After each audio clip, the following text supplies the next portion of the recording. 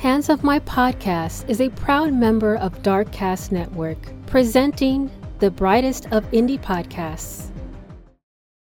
This episode will discuss sensitive and potential triggering topics, including violence, abuse, and trauma, and will contain details and descriptions of crimes and events that some listeners may find offensive, disturbing, and/or distressing. This episode may not be appropriate for younger audiences. Listener discretion is advised. Hola, my beautiful humans. This is Jasmine Castillo. And this is MW. Bringing awareness of murdered and missing Indigenous women, girls, two-spirits, the LGBTQ community, Asian American, Native Hawaiian, Pacific Islander, Black Indigenous people of color. These are their stories. So, welcome to Hands Off My Podcast. Meriwether, whom I call MW, blogs about true crime. Not only does she do the research, she has her own podcast called Ominously Positive Podcast. Her written work is always free to use because her goal is helping cases. And I love to give credit where credit is due. The best way you can support MW and these cases is to share. Our precious hope, St. Louis Jane Doe, will be having her 40th anniversary on February 28th of being unsolved. This case has gained notoriety for seemingly being simple to solve. However, it is one of the most tangled and confusing murders to date. The passage of time has only increased the difficulty, but at first, even the lead detectives thought it would be a quick solution. This is the story of our precious hope, St. Louis Jane Doe.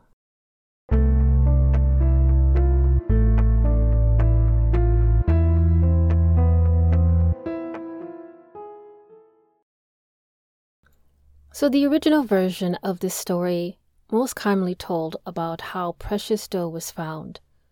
On a cold day on February 28, 1983 in St. Louis, Missouri, two men, often described as looters, entered an abandoned Victorian home. At one point, it was renovated into an apartment at 5635 Clemens Avenue in the city's West End, Caban neighborhood. Precious Doe was found in a basement room of the building. One of the men flickered a light, possibly a cigarette lighter, and the illumination highlighted the headless body of the child Jane Doe. Her body lay face down, and her feet pointed to the front of the building, and her head area was pointed to the back.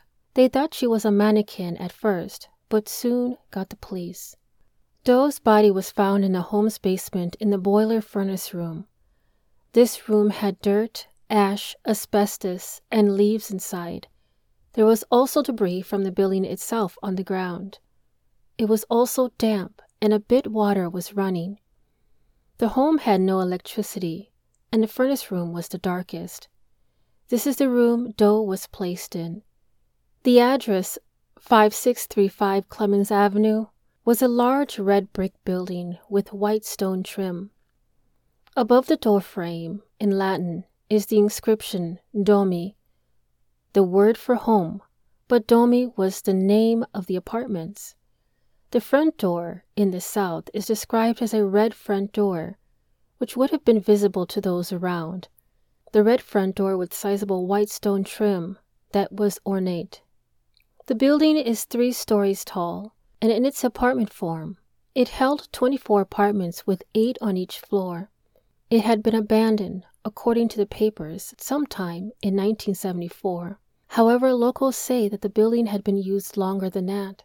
This apartment building was in the local children's routes to get to a popular park. The park was less than half a block west of the scene. Kids from all over the area would migrate to the park. They would use a walkway strip that had a two-way traffic through the area called Ruth Porter Mall, but now it is called the Greenway. By neighbors in the area, they described the neighborhood of the 5600 block of Clemens Avenue at the time as overrun with drugs and prostitution. This being what it may, it was not void of children or family life either. The area had a mixture of occupied buildings and abandoned buildings. The public has never been told much else about who discovered the body, but the most recent documentary explains that the two who found her were young Black teens at the time. It is said this discovery negatively impacted them, so the shrouded details on the actual discovery account are probably because people wanted to protect the young teens. Law enforcement officials ruled these two boys. It is believed that they implied that they were ruled out through the DNA process. Once the law enforcement arrived, they thought she was a discarded prostitute, but they saw she was only a child after turning her over. Leroy Atkins was the newly appointed first Black commander of the Homicide Division. Atkins, whose heart was with his community, wanted to bring closure to Precious Doe's case.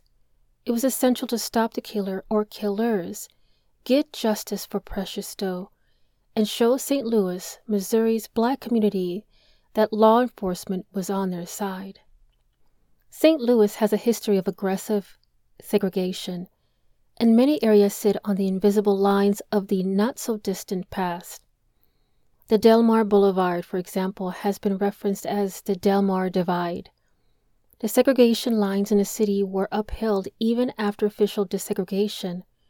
Even to this day, some still try and hold to old traditions. The rippling effects cannot be ignored as a larger picture of little Doe's case. It is important to note that Doe's body location is not far from the Delmar Boulevard. The area where Doe was found is demographically Black, and in 2020, West population was 71.5%. In 2012, the area was 98% Black, and historically it seems similar.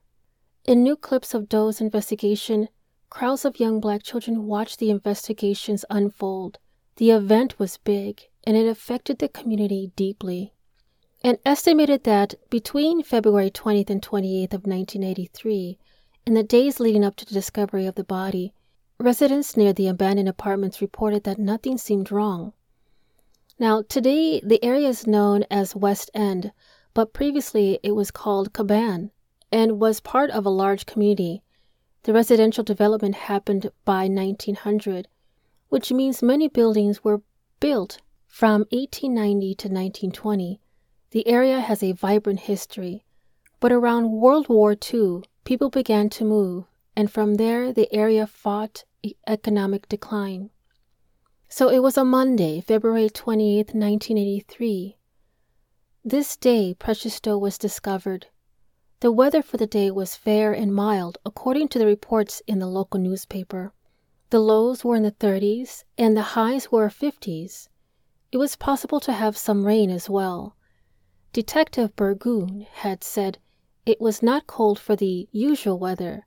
Most stories about this day will say that the day was very cold, but it seems that it was an assumption or a generalization. The actual version is more straightforward than the story that I'd mentioned in the beginning. Two Black teen boys lived nearby who discovered her body. They lived only 1 minute walk from their home to the back door of the abandoned apartments. The boys didn't own a car, but had a go-kart. Their names at the time were unknown, and on that day, because of the unusually warm weather, family and friends began to gather for a barbecue. The two left the gathering together and returned to their family to tell them all they had found a body. According to a family member of one of the teen boys who described the discovery on his behalf, a group of the gathering had seen the body. They did not believe the boys when they said that they found a body, so a group of 6 to 10 people went to see it. The family members of these teen boys described how nobody realized that the body was missing her head. They dusted off the body because it had been covered in leaves. The discovery frightened them, and they called the police. However, some group members separated and did not speak with the police. Family members of one of the teen boys that did pass away gave the account on their behalf for the documentary. Sergeant Brian McGlynn, a St. Louis Police Department Sergeant Homicide Detective and a current officer investigating the case, were interviewed in the Our Precious Hope documentary in 2022. They had not heard this version of the story before, but were not surprised. According to McAllister, a child who was on the scene that day, while the crowds waited outside, heard there was a body discovered. However, within minutes of the law enforcement investigation, they started to hear through the crowds that the body was a child. MW, with their extensive background and research, also found out a record of September 1st of 1972. Samuel S. Blockton, 47-year-old, by state in maintenance, lived at these apartments. Blockton was accused of killing 3 co-workers. Police said Blockton had previously served 5 prison terms, including 6 for 20 years for murder. Blockton may have had a female getaway car driver for the co-worker killing. Thanks, MW. Detective Joseph Burgoon of Homicide gets a call at his office that the police needed them on the scene. Burgoon calls the police uniformed officers. Police worked from the 7th District Police Station. Detectives worked from headquarters downtown at 1200 Clark Avenue. So around 1:30 to 2 o'clock that afternoon, every member of the homicide responds to the call of a suspicious death. They arrive at the scene after the police uniformed officers catch the homicide unit up with the information they have. The uniformed officers told Burgoon about the 2 men looking for a pipe metal story. In Burgoon's interview, he said that he was told that their car broke down or stalled and that their timing chain broke. The men hoped to find a bar to prop open the hood of their car to work on it. At 3:30, this was when most stories and newspapers reported that the 2 men had found the body. However, this is false.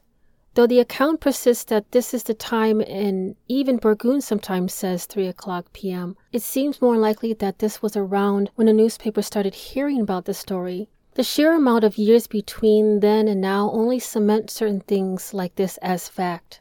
Burgoon mentions 3 p.m. in the TV show Sightings, but his account in Our Precious Hope makes this unlikely. By evening, Burgoon describes the investigative process in a 2021 interview with Our Precious Hope documentary. The first thing they did was interview people. This had to be done right away so that no detail was missed. The first to be interviewed were the 2 teen boys. They had remained on the scene. Then they expanded the interviews to people in the surrounding occupied buildings. This happened on the same day that she was found. Police went up to Caban Courts, expanded to Vernon and Maple, and talked with the people there. They went up to Goodfellow as well. Investigators called in help from the Metropolitan Sewer District just to help look into the sewers. Law enforcement canvassed the neighborhood to obtain the victim's identity quickly, but first, they had to set up floodlights to illuminate and work. Hours after the discovery, law enforcement sounded on all points bulletins nationwide. Many of these happened by overlapping and going on at the same time. Teams would come in and do different parts of the investigation. For example, crime scene investigators would do all the measuring. The evidence technicians would photograph everything. Crime scene detectives would do their process and make necessary arrests. But open cases like this would mean day watch investigators would come the next day, and it would be their case. The other team would take the next call and move on. These were the ones who did the initial preliminary stuff, and then the homicide unit would do all the follow-up work. However, in this case, they had to all work in tandem because, according to Burgoon's account, all members of homicide were called in. And uniformed police, medical examiner, and investigators for juvenile officers were there. Sergeant Brian McGlynn said there were at least 100 police, the residents from the nearby apartments, and the media. So when Doe was found, there had been a push from the community for accountability from the city. Similar crimes have happened in the abandoned buildings of St. Louis. However, none so are as gruesome as Doe's or involve a child this young. Sexual assaults, where a victim is taken into a vacant building and then robbed afterward, are commonplace. Sexual assaults of young women and girls around 16 years old, where they have been picked up and taken somewhere else and then robbed, are also common. Based on MW's research, if you want to get more involved in some extra sleuthing, I will provide some additional links and sources on the accounts of assaults in the area. The source has a list of violent crimes and vacant homes, and it spans from 1991 to 2017. Skeletons were found in homes, dead and mutilated dogs, beaten and sexually assaulted women, homicides, etc. So please read at your discretion. Despite so many people, they seemed cautious not to disturb the scene. Burgoon tells us that he was not allowed in the room with the body. However, he did see her from further away. The only ones allowed in the room were retired homicide detective Stan Stokowski, working at the medical examiner's office, and Detective Herb Riley. Burgoon went back to a different time to study the crime scene. When the interviews and searches started, they went to the medical examiner's office for more details about the body. That evening, they had a forensic anthropologist examine our precious doe. Atkins had at least 15 officers and detectives to work on the case when it was new. One resident, a child at the time, said that the neighborhood kids did not know her. They had accounted for themselves. In Doe's timeline of events, her murder glues the community together to protest and beg the city to do something about the dangerous and crumbling buildings. These buildings attracted higher crime rates, but because of the neighbors' socioeconomics, they were powerless to do much about the buildings on a personal level. Unfortunately, these issues persist to this day. Rumors of the area said that a brothel or prostitution loop was very close to this building. There are some newspaper sources to back up the rumors a little. In 1971, an article talked about the rampant prostitution in the West End. In 1983, police broke up a sizable call girl ring and alluded to the larger picture of prostitution rings and organized crime. The following morning, March 1st, 1983, which was a Tuesday, an autopsy was scheduled for this day. They hoped to find the cause of death and if any sexual assault had occurred. The local paper, the St. Louis Post-Dispatch, runs the first story about Precious Doe. Unfortunately, it was not front-page news, but it does have some crime scene photographs. The writer was Bill McClellan. Sergeant Lloyd Huggins of the Juvenile Division remarks, quote, "It's strange, but we haven't had a single phone call yet from anyone reporting a little girl missing," end quote. Huggins explained that 20 children were missing from the St. Louis area, but none of them matched the description of the body.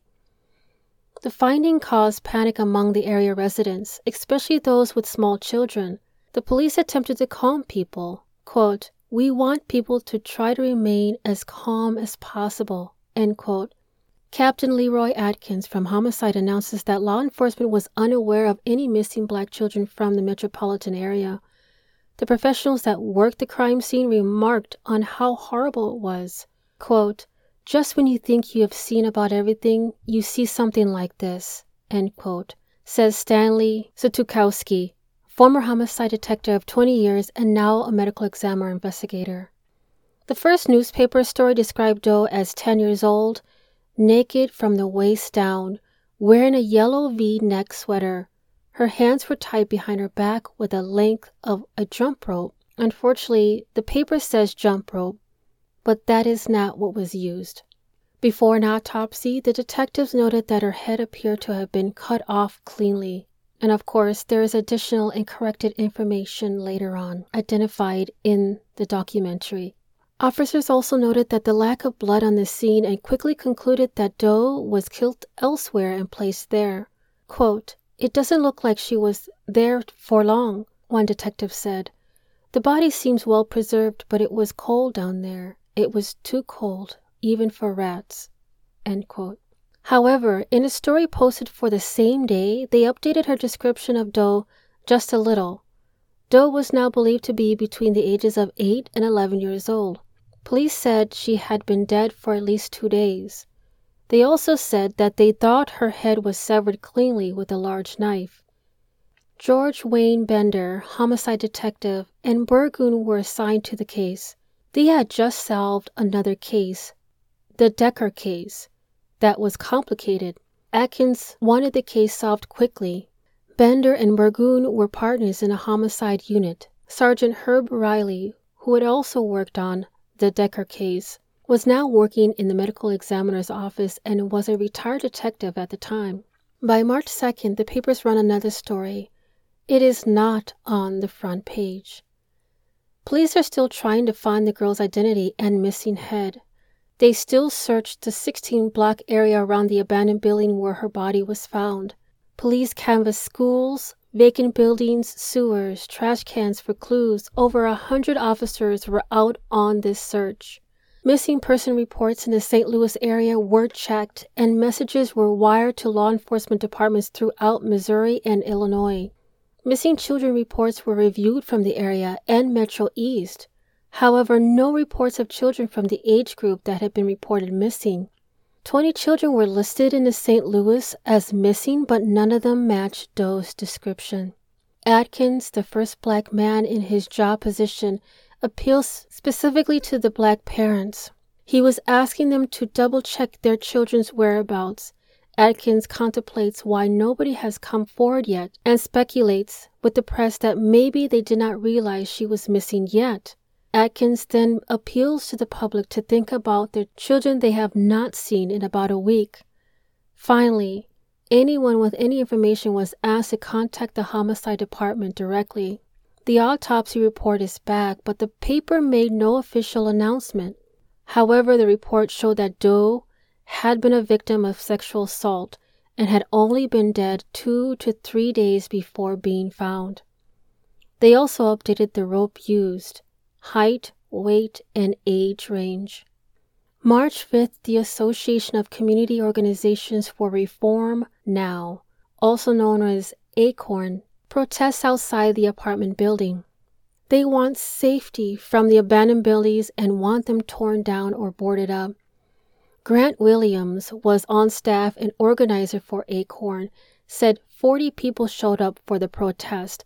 The building was now boarded on the first floor, but access to the second was still available on the rear. Sunday afternoon of March 6, Doe has a memorial service at New Mount Gideon West Baptist Church that 60 people attended. Reverend Tommy Ringo presided over the service. According to Myrtle Hartfield of Skinker Page Union Delmer, this memorial helped encourage those working on the vacant home problem. And on that day, people said they had no leads, but tips were still being checked. Congress of Racial Equality, also known as CORE, met with a mystery man who promises to lead investigators to the killing spot and where the head was. Quote, "He was a nut," said Atkins. "We checked out the information and it just was not any good." End quote. Eugene Fowler, director of CORE, Missouri, promised to launch its investigation if the police did not use the information within 30 days. According to the press interviews with CORE leaders and Police Commissioner Robert Wintersmith, this is the complete account of the situation. The man called the Homicide Division on Monday morning and said he had information. So Atkins met with the man in Clayton. Then the man demanded $900 immediately, but Atkins told him that even though there was a reward, he wanted information first. So then the man said he sent it to Atkins. The man called CORE and promised photos and tapes of the killing. Detectives disguised as investigators for CORE lawyers joined the meeting with CORE and the man. The man again asked for $900, but as they prepared to let him leave, he accused the detectives of being police. They identified themselves and took the man in for an interview. The man spent Monday night with the CORE at Chase Park Plaza Hotel. The CORE officials included Fowler, National Director Roy Innes, and Regional Director Solomon Rooks. They had a quote-unquote marathon interview with this man. They gave him $600 and promised $300 more if the information was correct. The man had a prior conviction of stealing by deceit. Once the detectives were sure the man was a fraud, they released him. By 11:00 p.m. that same Tuesday, Wintersmith went with Atkins and a second officer to Waterloo. There was supposed to be a hanging tree there. Zilch, said a homicide detective after returning at 3 o'clock Wednesday morning. All it was cold. On March 12, Captain Leroy Atkins admitted there are no updates to the case. Quote, "This is a very frustrating case. We're still at square one." End quote. On March 13, 1983, the paper reports that psychics, a mystery informant, and a national civil rights organization attempted to help the police with Doe's case.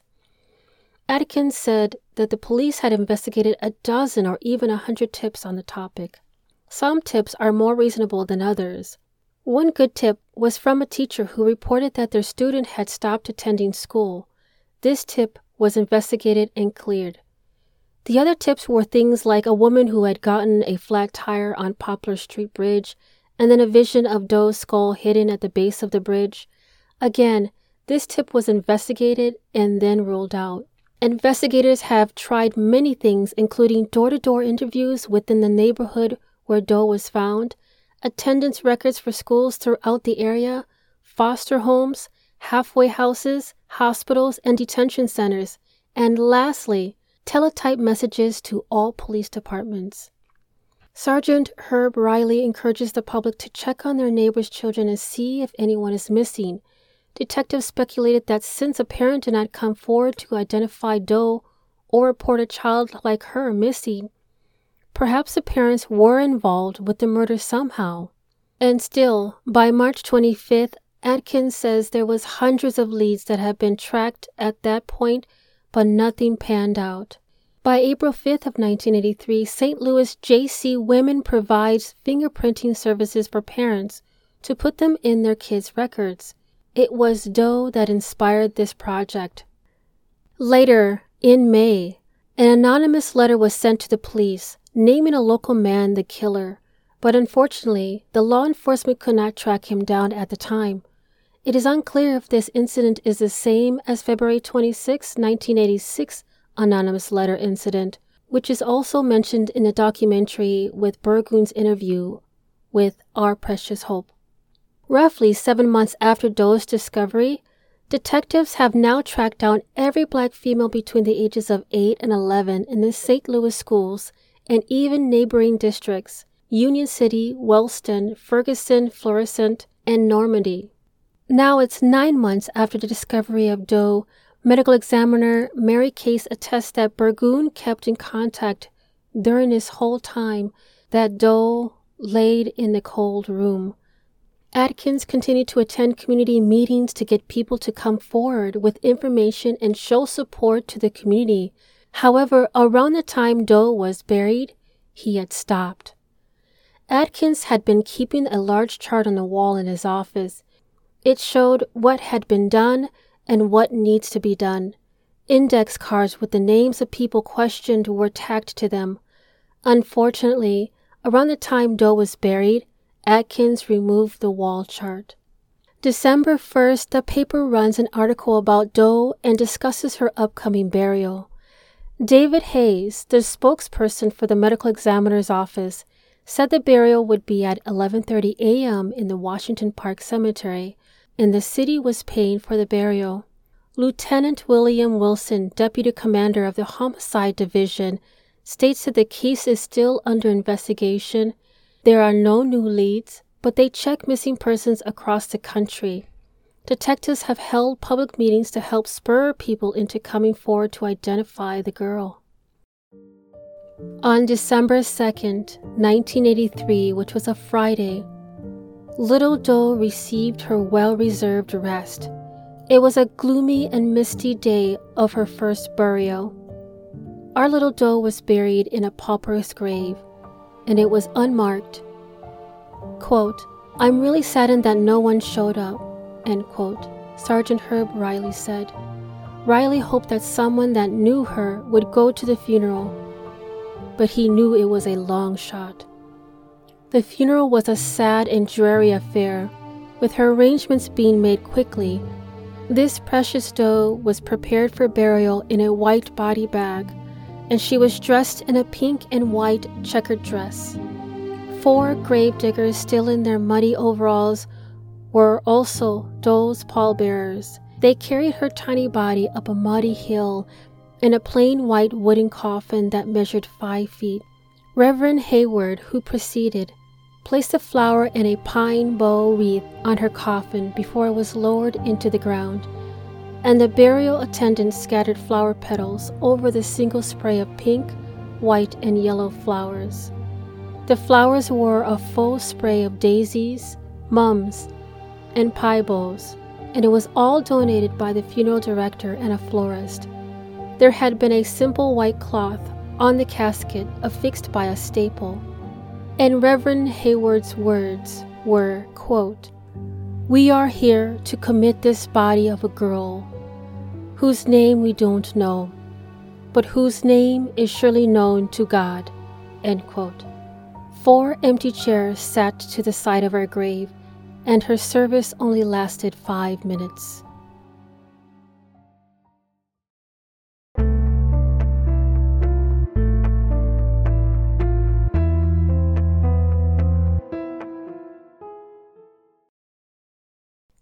I will continue on the second part of Our Precious Hope, St. Louis Jane Doe's story in part 2.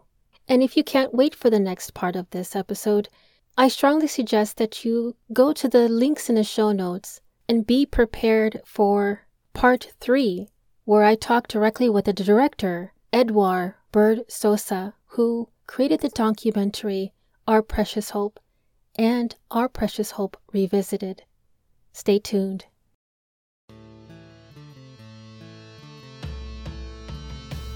Thank you for listening to Hands Off My Podcast.